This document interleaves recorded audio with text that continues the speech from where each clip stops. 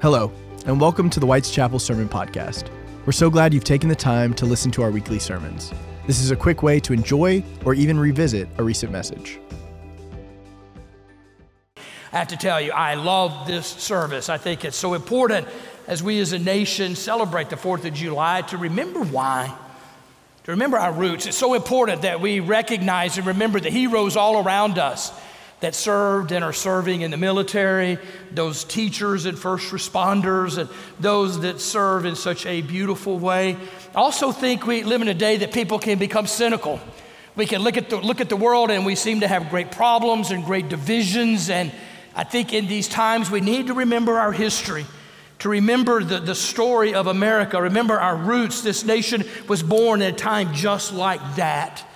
And I think it's so important that we remember what this day is all about, to go back and remember our history and celebrate and live out our history again. Pastor Todd teases me because in 30 years of kind of preaching this service, I tend most of those years to use a quote that really spoke to me by G.K. Chesterton. He was the British writer, theologian who said something interesting about America. He said, America is the only nation founded on a creed. A creed is a statement of what we believe. And the creed of America that went round the world and inspired others and was huge in the annals of world history were the writings of Thomas Jefferson and the Declaration of Independence. Those beautiful words of the American creed. Remember what Jefferson said, we hold these truths to be self-evident, that all men, and we would add women, are created equal, that they're endowed by their Creator with certain unalienable rights, that among these are life, liberty, and the pursuit of happiness. That is the creed of America. But we have to be honest, when these words were written 246 years ago, they were not realized by all people. Certainly, they were not realized by those who were slaves and by women and by Native Americans. And the history of America has been the story of bringing those rights to be for all people, to make this be a more perfect union. And always underneath America is our creed, our dream of these inalienable rights for all people, not just here, but around the world. And that's our business, to know the creed and to live the creed and to share the creed, to pass the torch on to future generations, to leave a better world to our children and our grandchildren than we found. And underlying it is this basic belief and dream of freedom for all people. And I think we need to remember our history, though, because sometimes when we want to get cynical and jaded today, as can happen, we get too close to our problems. And when we get too close to our problems, they seem big and we seem divided and we face circumstances that just seem impossible. We wonder, how in the world can we move through this? The answer is to back up. Because in the moment, it has always looked that way. It looked that way to Washington and Jefferson and Hamilton and Madison and Monroe in those days. We need to back up and we need to look at the bigger picture. We need to look at decades and centuries and understand that the movement of freedom is always an arc moving upward. And when we back up, we see that and we realize that. In fact, it's interesting to help us understand. Pastor Todd, when we teach Methodist history, uses a graph that talks about how we Methodists understand salvation. And I think it also explains the American creed and dream as well. So here's how we Methodists understand salvation. When you see the red dot that says the point of justification, that's the moment that you accept Jesus Christ as your Lord and Savior. You are saved, you are born again, you have a new way of living in relationship with God. You are justified in the eyes of God. But for us, we don't stop there. Once you're born again, once you enter this new life, we are called to grow in the faith, to become more and more like Jesus. But it's not just a steady growth all the way to heaven. We know that's not true. The chart shows us sometimes we plateau. Sometimes we just kind of get stuck in a place. Sometimes we slide back. And in the moment, it may look like we're not doing very well, but when you back up, the movement is always slowly upward. Trying to take serious Matthew 5:48, where Jesus said, you shall be perfect as your heavenly Father is perfect. Over time, we grow upward in the faith. That's the same way of the American dream and the American creed. Let's look back to beginning place, July 4th, 1776. And once we shared these inalienable rights, it wasn't always this straight advance toward living them out for all people. We know that's not the case. There were moments, sometimes decades of plateau. There were moments that we slid backwards. But over time, as you look, the trend is always upwards. And I submit to you, that's our business, to keep the trend of the American dream, the American creed moving forward. We're going to sing the great hymn in just a little bit. God's truth is marching on. We need to march on with the direction that God wants to take us. But again, we wonder, how do we do that? And I think we get a wonderful picture in our scripture lesson for today. So if you have your Bibles, let's turn now. We're going to look at Psalm 33, and we're going to read verses 12 through 22. Psalm 33, verses 12 through 22. Hear the word of God. Happy, blessed is the nation whose God is the Lord, the people whom he has chosen as his heritage. The Lord looks down from heaven. He sees all humankind. From where he sits enthroned, he watches all the inhabitants of the earth. He who fashions the hearts of them all and observes all their deeds. A king is not saved by his great army. A warrior is not delivered by his great strength. The war horse is a vain hope for victory, and by its great might it cannot save. Truly the eye of the Lord is on those who fear him, on those who hope in his steadfast love, to deliver their soul from death and to keep them alive in famine. Our soul waits for the Lord. He is our help and our shield. Our heart is glad in him because we trust in his holy name. Let your steadfast love, O Lord, be upon us, even as we hope in you. And I love verse 12. Happy is the nation, happy, blessed is the nation whose God is the Lord, the people whom he has chosen as his heritage. What does the scripture say? We don't trust in ourselves or our might or our power. We trust in the Lord. We know that he looks down, he is watching, he is guiding us. Our hope, I love 16 and 17, is not in our military might, our great armies. It's not in our great strength. It's not in our war horse, vain hope for victory. It's not in our might. We can't save ourselves. Our hope is in the Lord who is guiding us. So our business is to keep our eyes on the Lord and trust in the Lord. And sometimes not take ourselves so seriously, to be able to laugh at ourselves and have a different perspective and know that God is guiding this. I was thinking back, one of my favorite presidents in my lifetime. I'm just a huge fan of Ronald Reagan. He was a great public speaker. He always moved me when he spoke. He told stories in a wonderful way. He was really funny. He could tell a joke in a great way. And President Reagan loved to poke fun at people who kind of took themselves too seriously, and he poked fun at himself. And I remember one of the classic stories he told dozens of times through the year. He told a story about a Navy aircraft carrier that was out at sea with its entourage, and on the radar they saw a mass in front of them, and they sent a message: we're on a very serious mission, we're in a hurry, we can't divert our path, you need to change course and get out of our way. And as soon as they sent the message, they got this response back: negative, sir, we cannot accommodate your request. Well, the admiral who had the message sent was quite taken aback, and he exclaimed, send him another message. This is not a request, son. This is a United States Navy aircraft carrier flanked by 2 naval warships and a submarine. I repeat, edit your bearings and move out of our way. Almost instantly, they got this response back: negative, sir. We are a lighthouse. So it's your call. I love that. Because what does it teach us? There's some things we just can't control. And we need to understand that. And the way we get it is living Psalm 33. And you know who teaches us how to do that? It's Jesus. Jesus lives this psalm. He models for us how to live. Remember, Jesus was God's son, and yet when he came to earth, what did the scriptures say? He emptied himself of his divine nature, and he lived as an ordinary human being in the most difficult and challenging of times and ways. Trusting God, relying on God, showing us how to live. I love the fact that Jesus models for us Psalm 33, and there's a wonderful little essay that I love to read, that shows us how Jesus did that. And I get it, I've gotten it all my life as a Christmas card, and I've been surprised how few people, did anybody get the Christmas card with one solitary life on it? Harvey, I know you have through the years. It's an essay by James Francis.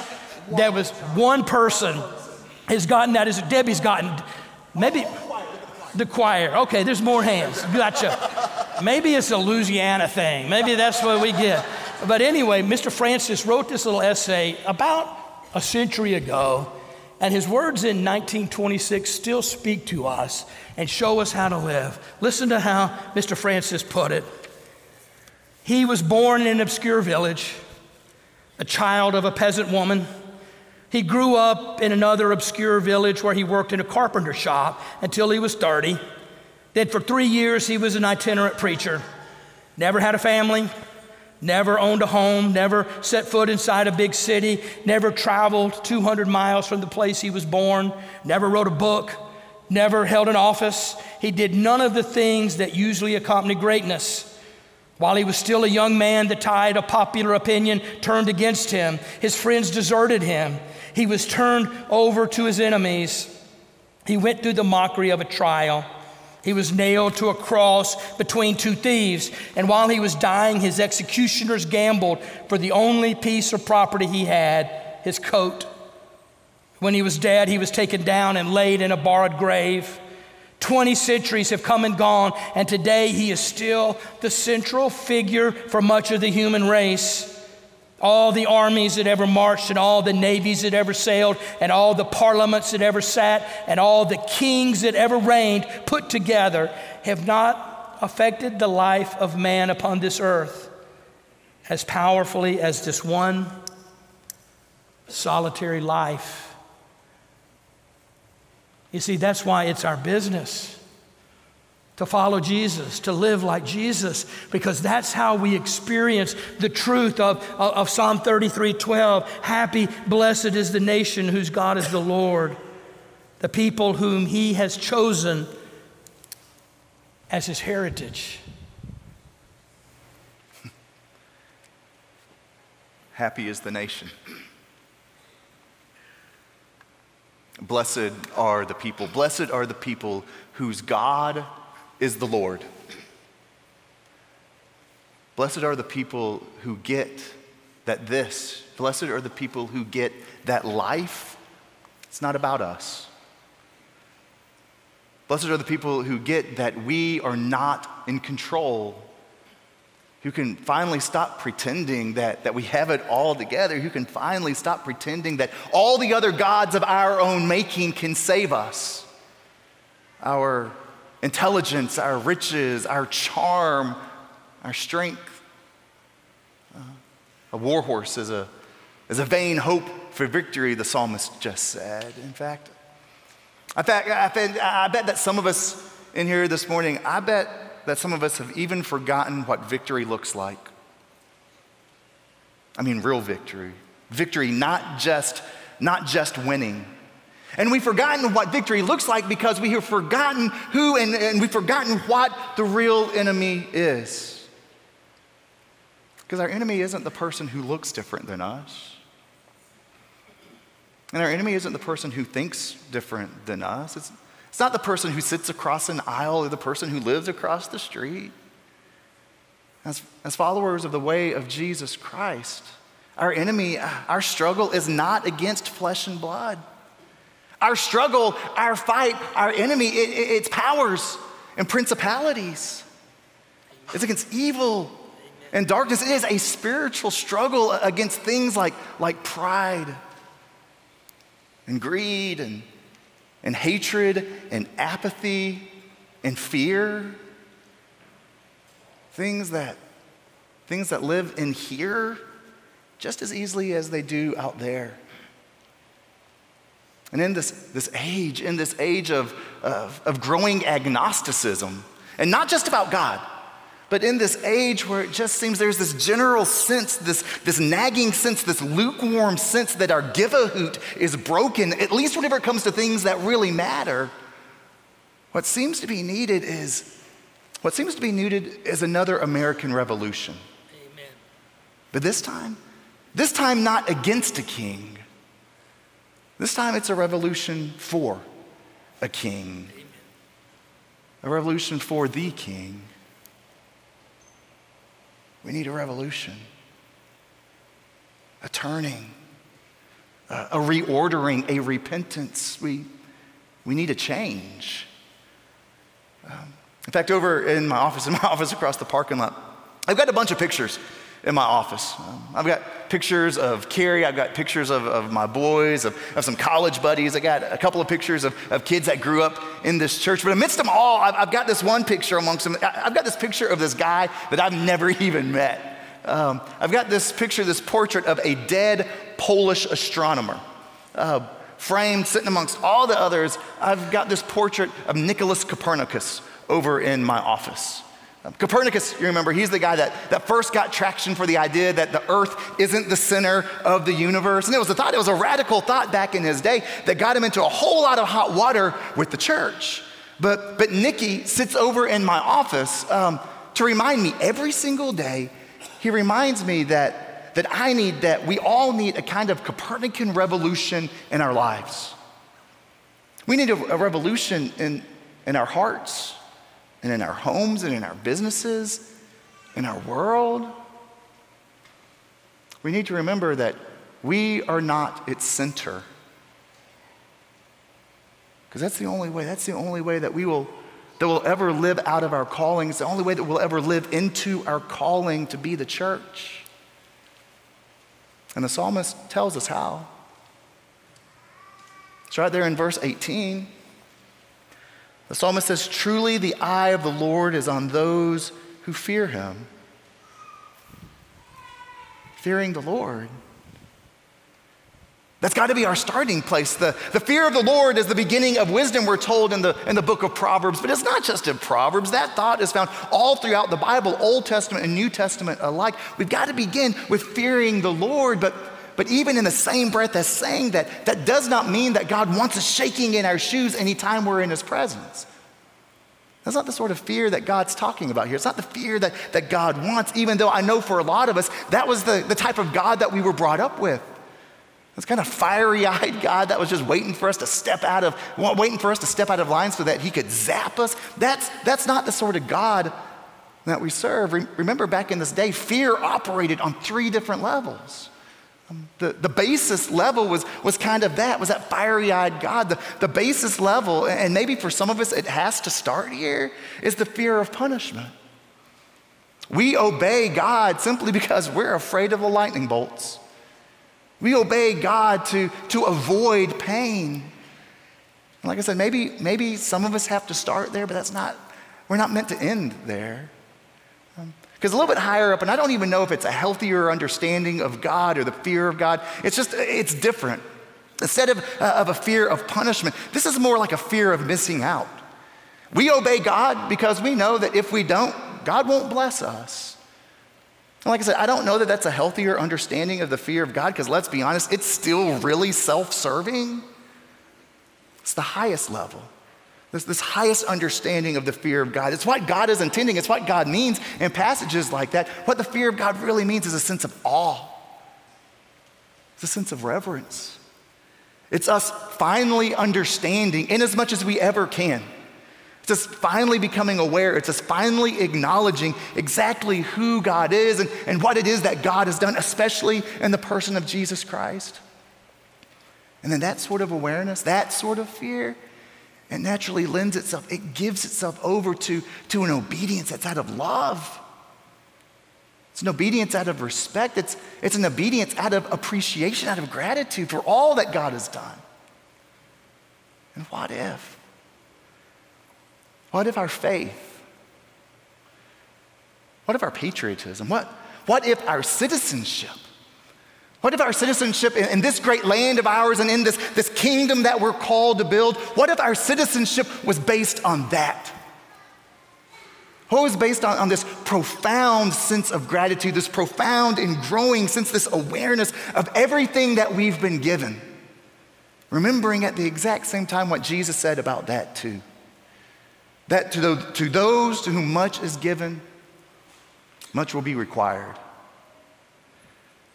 So, friends, Americans, what's required of us, brothers and sisters? What's required? I love, in fact, that's the way that the prophet Micah opens that verse that I use as my benediction passage. What's required of thee, O mortal, but to work justly and to love mercy and to walk humbly with your God. What's required of us? It's required that we find our mission. It's not about us, remember? And the freedoms that we have, the freedom we have, it's not given to us just for us to use in any old way that we like. It's actually the freedom for us to do what's expected. It's the freedom for us to do as we're told. That's what the Apostle Paul would say. It's what Paul says in the book of Galatians. Galatians chapter 5, Paul will write this. He says, "For you were called to freedom, brothers and sisters. Only do not use your freedom as an opportunity for self-indulgence." Other places will say as an opportunity to indulge the flesh. "But through love become slaves to one another." He'd go on to say, "For the whole law is summed up in a single commandment. You shall love your neighbors as yourself." See, it's the freedom to love. It's the freedom to serve. It's the freedom to forgive. It's the freedom to forgive in a way which by ourselves would be absolutely impossible. It's the freedom to be the people that God created us to be and to do what God created us to do. It's like they've always said, that the two most important days of our lives are the day we're born and the day we figure out why. The day we discover our purpose, the day we discover our mission. And it's going to be different for each and every one of us. And it's going to change over the course of our lives. And so the trick is always being aware, constantly being aware, asking the Lord for discernment. Constantly asking the Lord to guide us and to lead us and to use us no matter what, no matter the cost. Blessed is the nation whose God is the Lord. When I was growing up, every 4th of July, we go to one of the springs that's there located around Newberry, Florida. It's my hometown in north central Florida. It's where I grew up. And every 4th we go to one of these springs. My favorite was a place called Jenny Springs. And we'd get there really early every 4th, and we'd put a watermelon into the cold spring water so they could be cooling off through the heat of the day. And my brother and I, we'd swim and we'd shiver. And my dad would cook hamburgers on one of those old wobbly 3-legged grills that you could get at Walmart.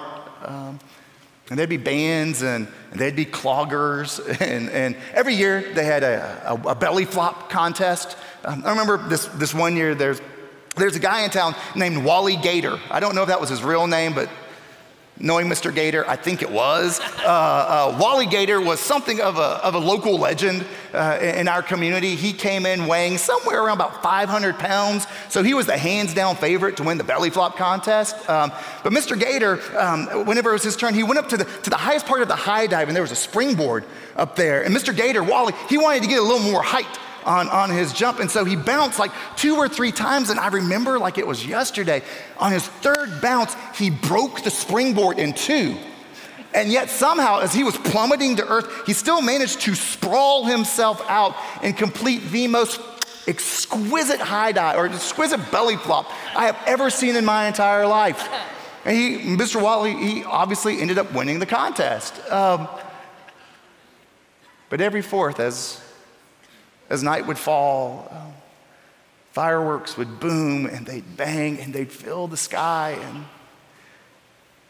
And I'll be honest, as As life has gotten more complicated, as the world has gotten more conflicted, I'll be honest, there's a part of me that just wants to go back. There's a part of me that wants to go back to the ease and the simplicity, the innocent simplicity of those days when watermelon dripped off my chin and where my purpose seemed really obviously clear. But the way of America has never been backwards. The way of America has always been forwards. And the way of the kingdom is never to retreat. It's always to advance. It's us. It's us rising. It's us rising to the challenge of every moment. It's us finding our mission and giving ourselves over to it, mind and body and soul. It's us really believing what Jesus said is actually true. That it's only those of us who will lose ourselves, who will dare to lose ourselves in Him and for this mission that He calls us on. It's only those of us who will dare to lose ourselves who will ever find ourselves. It's 100 of our middle schoolers going to Little Rock, Arkansas and serving the needy there in Jesus' name. It's our middle schoolers who made such an impact in that community that the organization that we worked with begged to have them back. I mean, how often is that ever said of 100 middle schoolers? They begged us to go. They want us to come back for the next 3 years. They wanted us to sign a commitment. It's our Feed Our Kids program that right now is serving the hungry kids in our own backyard, and we're serving them in Jesus' name. It's one of our own beloved members whose heart for our troops led her to start our soldier care ministry.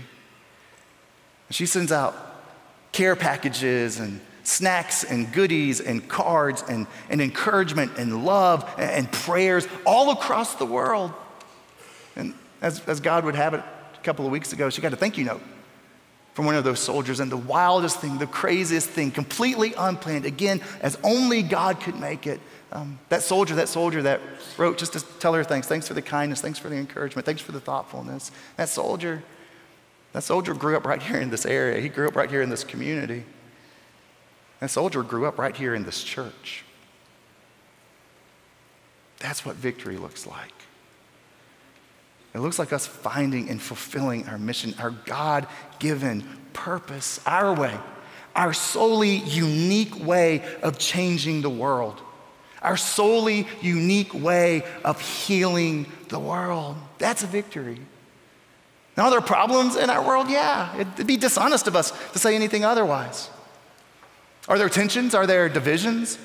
Is there this sense of uncertainty? Yeah, absolutely. But God did not create the world like that. We did.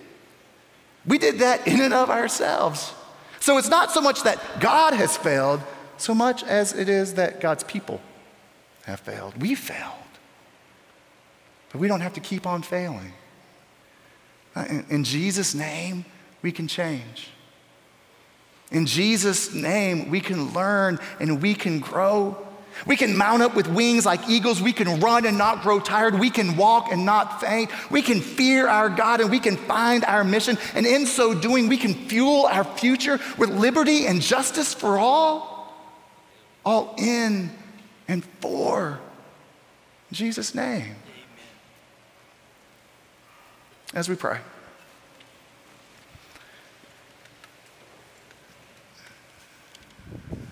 Our God, this day once more, we thank you for the great freedom that we know came at a price. And the price of patriots and heroes,